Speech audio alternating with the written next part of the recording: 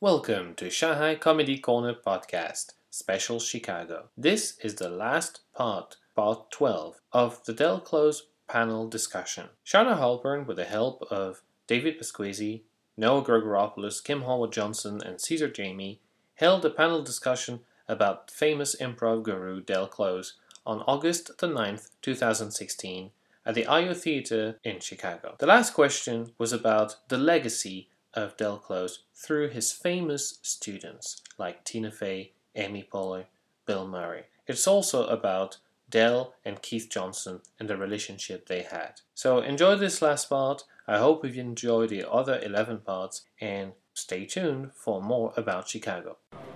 So most of the commercially successful students of Del don't seem to follow many of the things that you just said, like the truth or the patience, the trust. What was his honest opinion about? Like who do you mean? I mean, most popular. I've seen the smartest improv here. I guess I could say that. And outside of this, I guess you have to sort of come to the level of, I don't know, whatever your audience is. And if your audience is very, very, very large, I guess the entire United States, then you essentially probably lower your standards a little. What was his feeling about that?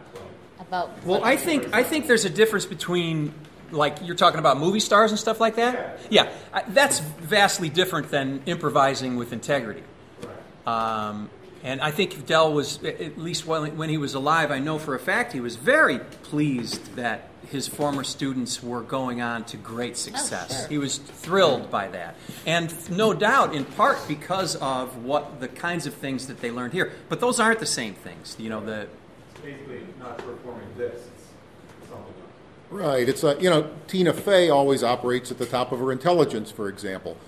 When Farley was here, he did, the work was very different from him going on and doing pratfalls in some of the films. I mean, Saturday Night Live. Yeah, I mean, Del was never. I don't think Del was ever impressed with Farley's movies as such, just because he was. I don't know if Tommy Boy was. He was dead before Tommy Boy, I think. Yeah, I remember he hated the ninja one. Yeah, that was before, I think. Yeah, Tommy Boy was before. I think maybe he did like Tommy Boy. I mean, he was happy when his people went on, and he was working with them. I remember Al Franken put him in a movie. One of his. That Saturday Night movie or whatever it was. Another Saturday. He was always proud of his students that went on. Yeah. Probably have to wrap pretty quick. Wrap up soon, I think. Anything else? Yes, back there. Coming from London, a lot of people who taught me have learned Del's method and Keith Johnson's method. I'm just curious, what was Del's opinion of Keith's mantra? Because they're very different contrasting with similarities. I was wondering, do you respect it or do you just... I can answer that. When I first started back in 1984. That's the only book Del ever recommended to us. Yeah, right. He didn't recommend Spolin's book, yeah. but he recommended Impro. Yeah, he didn't like the last chapter on masks, or he didn't find that very useful, at least. I don't know if he liked it or not, but everything else, he recommended it to us very highly. Yeah. But I like masks. I've done some workshops with them. It's like a class of possession. I think it's amazing. But, yeah.